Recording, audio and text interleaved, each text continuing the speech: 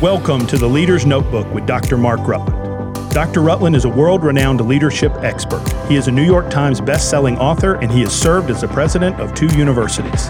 The Leader's Notebook is brought to you by Global Servants. For more information about Global Servants, please visit our website, globalservants.org. Here is your host, Dr. Mark Rutland. If you have your Bibles, if you'll take those and turn, if you will, please, to 2 Corinthians chapter 12. This is Paul's second letter to the church at Corinth. I want to begin reading at verse 1, and I'd like to read the first 10 verses. It's a pretty lengthy passage of Scripture. It's not a story passage. There are story passages, David and Goliath, or Joshua in the Valley of Ajalon, or something. But this is a thought passage. This is a theology passage. We're at the end of this whole series on theology, on meetings with God. I hope that you have been blessed by this series and challenged, and that you have been encouraged to think about how you think about God. But this is the passage with which we'll end this series. 2 Corinthians chapter 12. It is not expedient for me, doubtless, to glory. I will come to visions and revelations of the Lord. I knew a man in Christ above 14 years ago. Whether in the body I cannot tell, or whether out of the body I cannot tell, God knoweth. Such an one caught up to the third heaven. And I knew such a man, whether in the body or out of the body I cannot tell, God knoweth, how he was caught up into paradise and heard unspeakable words which it is not lawful for a man to utter. Of such a one I will glory, yet of myself I will not glory, but in mine infirmities. For though I would desire to glory, I shall not be a fool, for I will say the truth. But now I forbear, lest any man should think of me above that which he seeth me to be, or that he heareth of me. And lest I should be exalted above measure through the abundance of the revelations that was given to me. Now listen to this. Here it is. A thorn in the flesh, a messenger of Satan to buffet me, lest I should be exalted above measure. For this thing I besought the Lord thrice, 3 times, that it might depart from me. And he, that is God, and he said unto me, my grace is sufficient for thee, for my strength is made perfect in weakness. Most gladly, therefore, will I rather glory in my infirmities, that the power of Christ may rest upon me. Therefore, I take pleasure in infirmities, in reproaches, in necessities, in persecutions, in distresses for Christ's sake. For when I am weak, I am strong. These are profound words and a challenge to us in many ways. We dare not approach them without the guidance of the Holy Spirit. Let's pray.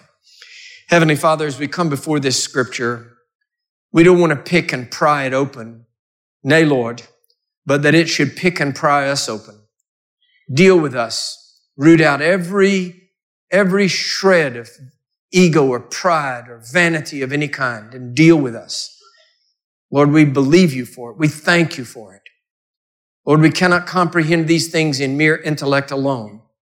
We need you, Holy Spirit, of revelation and faith. Come to us. We believe you.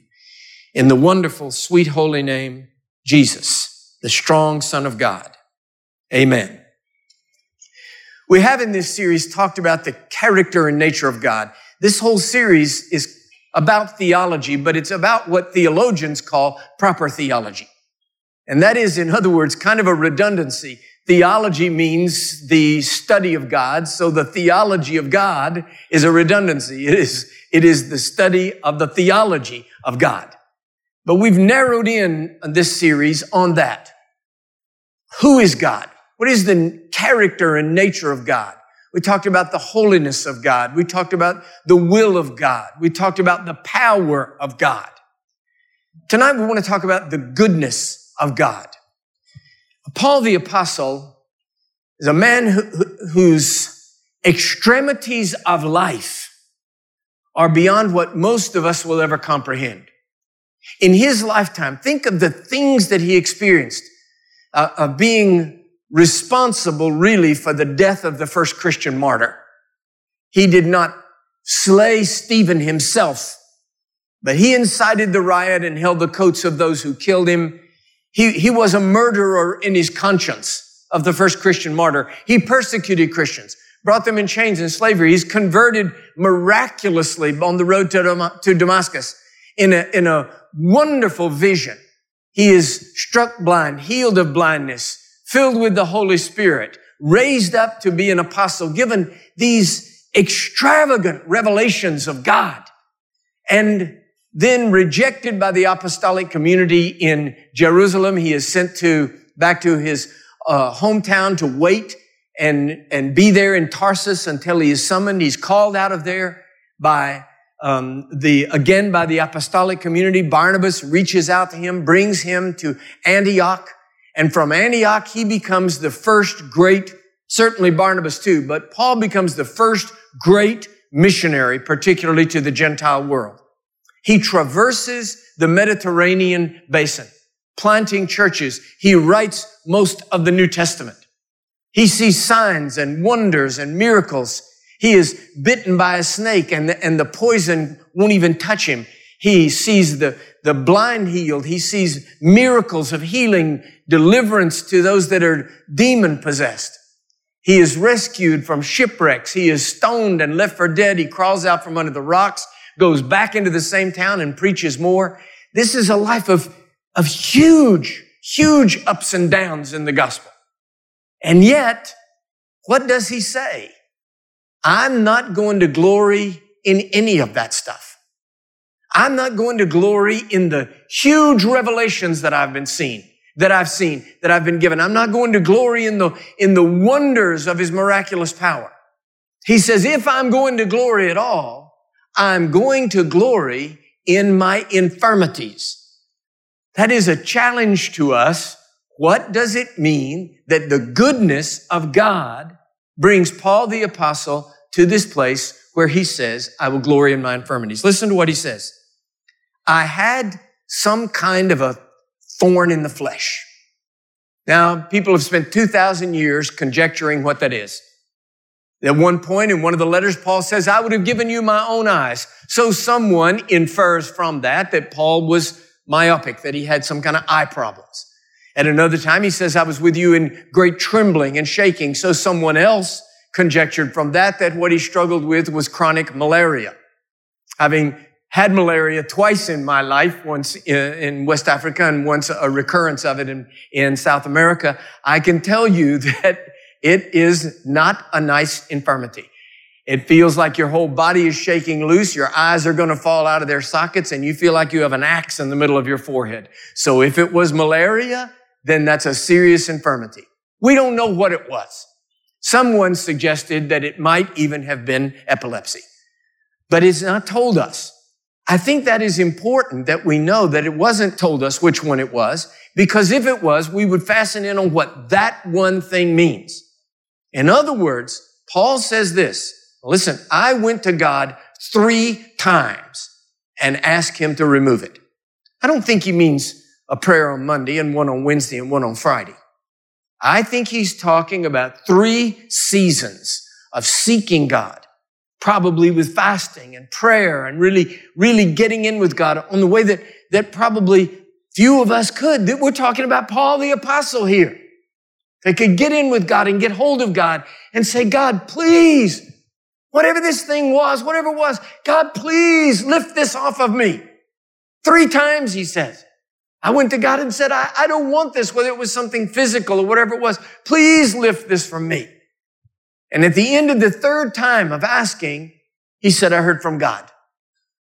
And basically what God says is, I'm not going to lift it. I'm not going to take it. I'm going to leave that in your life. But my grace is sufficient. This is the challenge that we face in tonight. If we live in fear and doubt and insecurity and uncertainty, we can begin to think that God is sitting in heaven tearing the wings off of butterflies. We begin to think that he is a capricious and whimsical God, undependable and uncertain. And it can make us frightened to come before him because we're afraid that God's kind of the cosmic joker. And then we're going to walk into the heavenly office and he's going to jerk the rug out from under us. It can make us think of God like this. Hello? God? Are you here? Whoa! Oh my God! Oh, exactly. It's me. Whoa! Yeah. Wait. Are you God? You betcha I am, buddy. Yeah. Oh, you scared the wits out of me. I know, right? I mean, nobody expects it from me. It's good. It's a great gag. I love it. It's not funny. I just came here for some help. Oh, sure, right. Yeah, I understand. Listen, just forget that, okay? It's just like an icebreaker, okay? Here, look, take a seat, all right? Go ahead. Make yourself comfortable. Take a seat right there. Okay. How do we do this? Just go ahead, just lay your head on the desk, close your eyes, relax, and just, kind of focus and tell me what it is that you need, all right, buddy? Go ahead. All right. Well, it's just that recently we've been going through a kind of hard time, and it's been a tough time for me personally, and I was just kind of...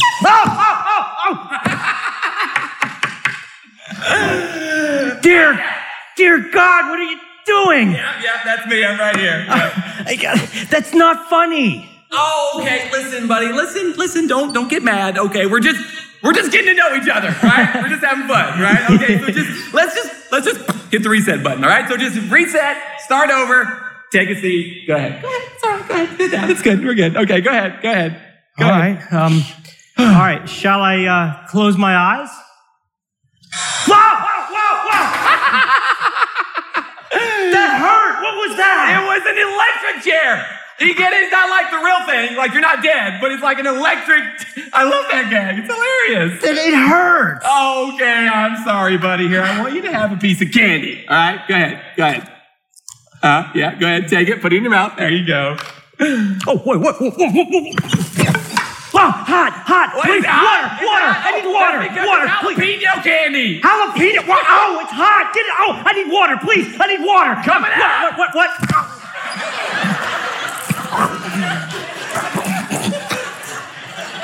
Are you serious? Are you serious?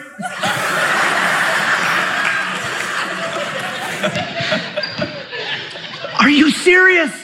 You just shot me in the face with a water gun. Well, you were asking me for water. You were practically begging me for it. I just answered your prayer. That's what I do. I'm leaving. Oh, now come on, old fussy pants. Don't go away mad. Just go away. Now I'm getting there. You can have some more candy. Oh, that's classic stuff right there. I love it when I get a serious one. It's good. Okay, hold on. Hold on. Next.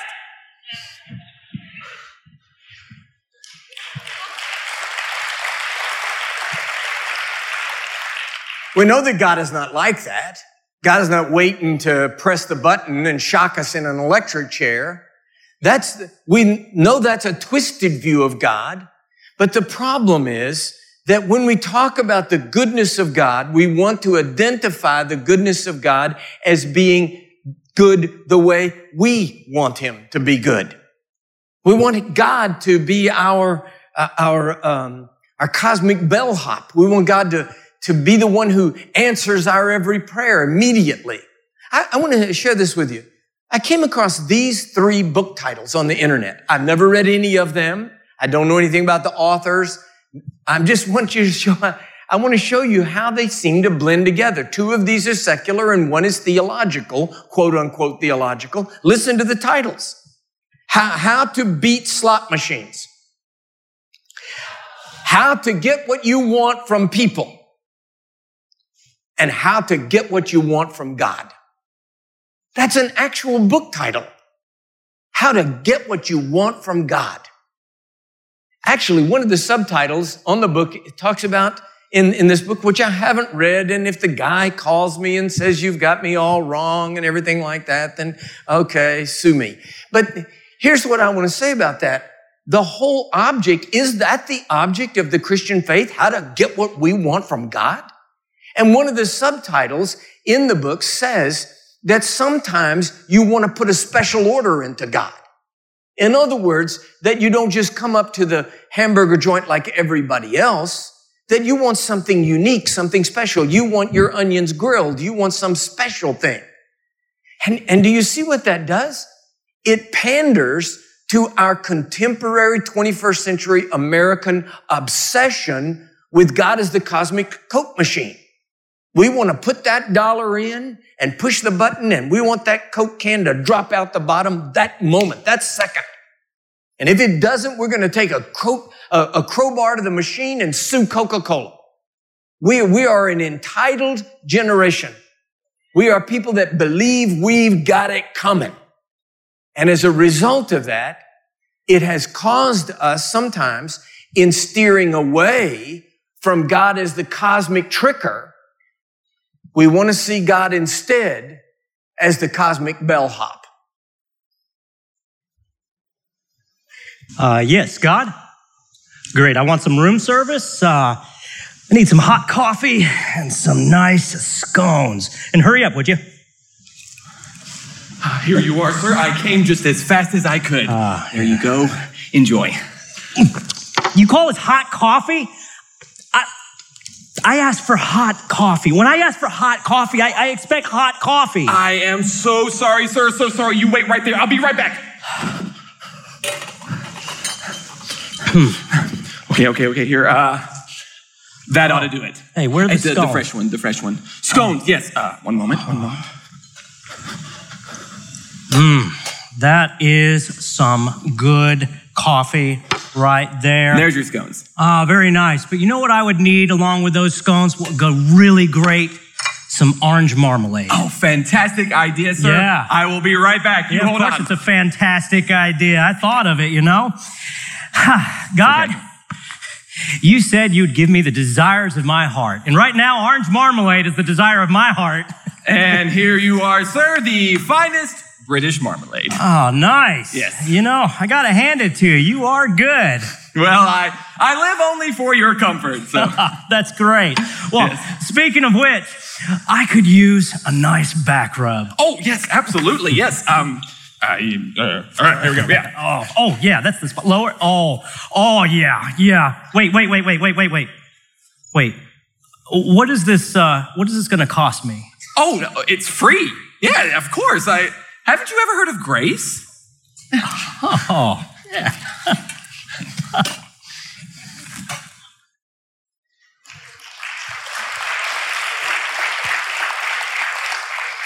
So somewhere in between those extremes is where we live our lives and where we try to figure out how we relate to God across the reality of our own human need. We have needs. We have things that we are concerned about. We come in before God and we want to make our petitions known. And doesn't Scripture say that? Come therefore boldly before the throne of grace. But there is a difference between coming boldly and coming arrogantly. There is a difference between coming in expectant faith and coming in demanding presumption. I was for some years the president at Oral Roberts University in Tulsa, Oklahoma. Great university. I still love it and pray for it and believe in Oral Roberts University. On the floor of the gymnasium, written right on the floor of the gymnasium, is sort of one of the bylines, the taglines, or the mottos of the university. And it's one of the things that Oral used to say himself when he lived. And it's a great thing. Written right on the gym floor, it says, expect a miracle. I believe in that. I believe in living in expectant faith. Our God is a good God. He wills good things for us. He is a powerful God. He's a God of miraculous grace. The problem is that every good thing, if it's turned good side down, can be a bad thing. Expect a miracle can become, if we're not careful with it, I deserve a miracle. I've got a miracle coming. I'm entitled to a miracle. You ever hear anybody say this? I just want what's coming to me. No, you don't. Never, ever, ever say, God, I want what I deserve. No. If we all get what we deserve, we're going to hell. Every single one of us.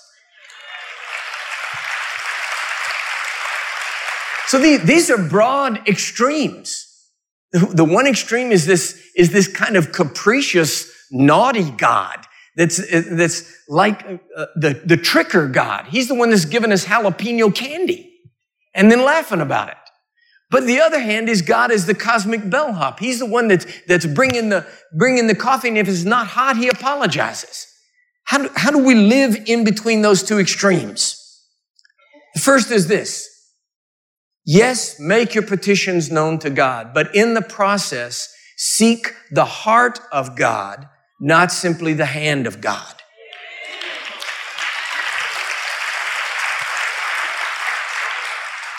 That's what Paul the Apostle says in this passage which we read from 2 Corinthians. He said, what I wanted was the hand of God. And there's nothing wrong with that. God doesn't rebuke him for saying, pull this thorn out of my flesh. God doesn't say he's bad. He just says, my grace is sufficient. So that as Paul 3 times sought the miraculous hand of God for deliverance from his infirmity, what he found instead was a higher path, the heart of God. That says, what is greater than any miracle I could do for you? It is that I will give you my grace, which is sufficient for everything that you face in life. So seek the heart of God. Second is this. Pray. Yes. Now listen to this. One of the most quoted passages of Scripture in the broader charismatic and Pentecostal world. God will give us the desires of our heart. Yes. I'm not equivocating from that. That is true. However, before you ask for the desires of your heart, ask God to give you the desires of his heart. Let me put it to you another way. When you pray for what you want, ask first what you ought to want. Pray to want what God wants. Third, ask in faith believing. Ask in faith believing. When someone comes here to the front of the church and they say, Pastor, I have cancer or I have an infirmity or a difficulty. I prayed with a lady tonight before the services. I went through and shook hands with people. And she said, have a little prayer for me. I'm having trouble with my legs, with my knees.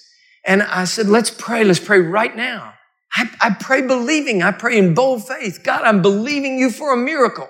I believe you for a miracle. And I don't want to make it that squishy kind of prayer, oh God, we don't know what you want here. I don't want that. But the bottom line, at the end of all of that, we can pray in faith believing, we can expect a miracle, and God is good and God is powerful. But at the bottom line, the greatest truth is that we are not entitled to any miracle of grace that God gives us. We don't deserve it. We don't ask for it because we deserve it. Fourth, when the miracle comes, be grateful.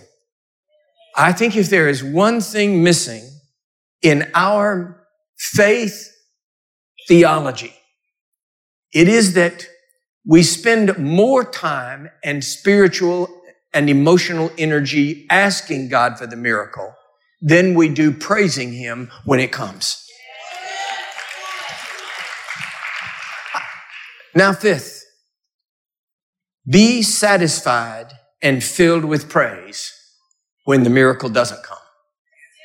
That's the hardest part. And I have to tell you, it is the least popular part to preach in Pentecostal churches. Pray in faith believing. There's nothing at all wrong with gathering around the bed of a sick loved one and saying, God, we believe you. We petition you. We are thanking you in advance. We're believing by faith. We're believing by faith. And when the miracle comes, rise up, shout, praise, worship, give thanks. But when God doesn't play the thing just exactly the way we want him to play it, he's still God and he's still good.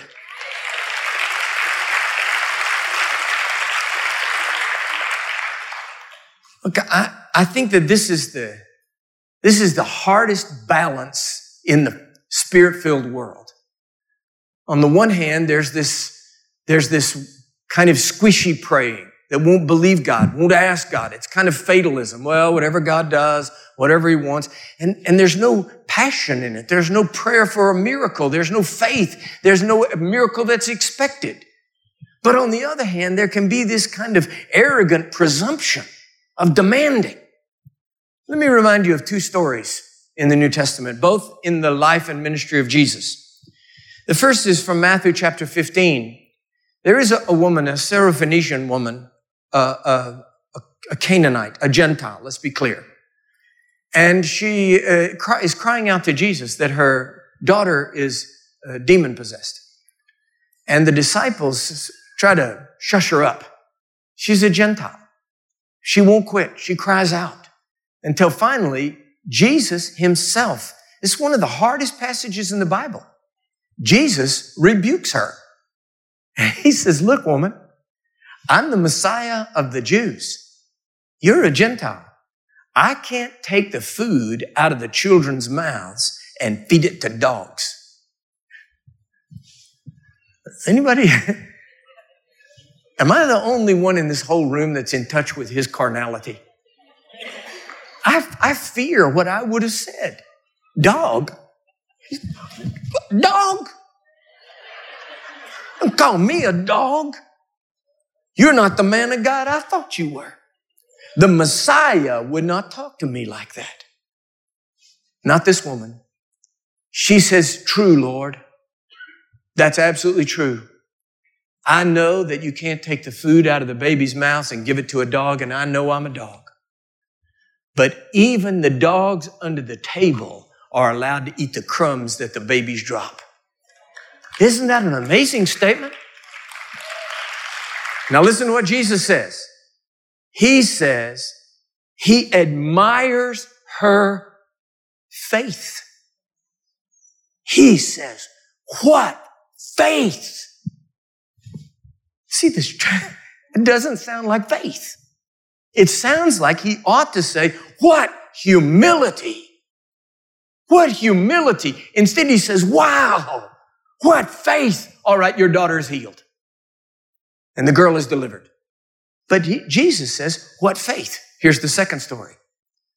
A centurion, a Roman centurion, sends to Jesus and says, look, I've got a servant that I love. I care for him and he's dying. Please heal my servant. And Jesus says, all right, I'll come to your house. And this Roman centurion, another Gentile, he says, oh, I couldn't ask you. A Jew go into the house of a Gentile? A rabbi come into the house of a Gentile? The Messiah, the healer, the most preeminent Jewish leader of the day come into a house of a Gentile? I couldn't ask you to do that.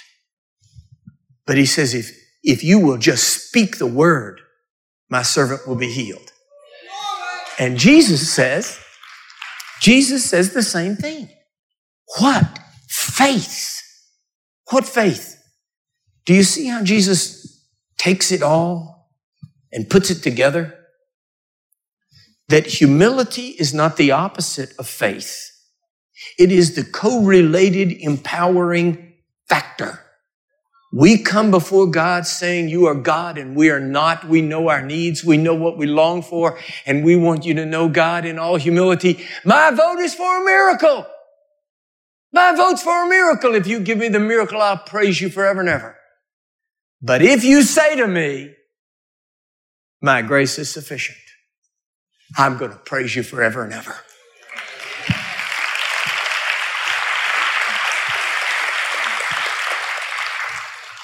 The secret then is not to get what you want from God. The secret is to become who God wants you to be.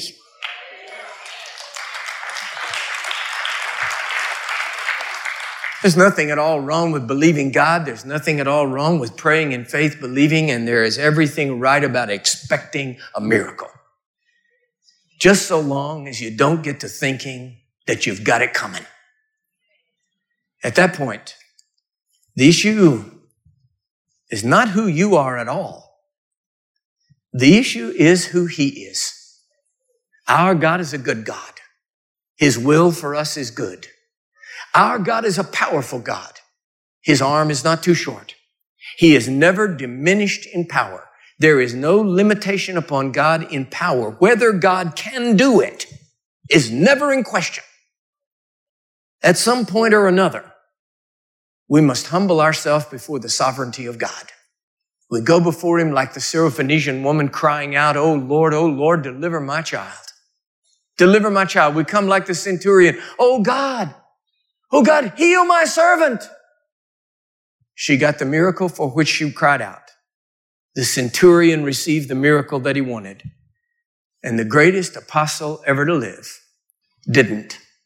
That's the reality in which we live. God is a good God. God is a good God.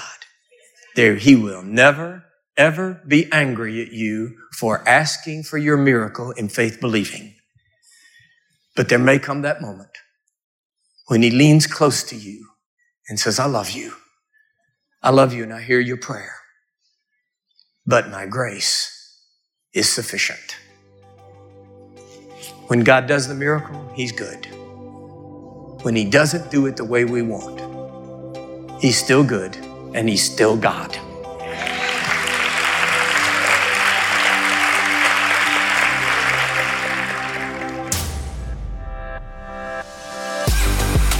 You've been listening to The Leader's Notebook with Dr. Mark Rutland. Be sure to subscribe, rate, and review today's podcast. You can follow Dr. Rutland on Twitter at Dr. Mark Rutland or visit his website, drmarkrutland.com. Join us next week for another episode of The Leader's Notebook.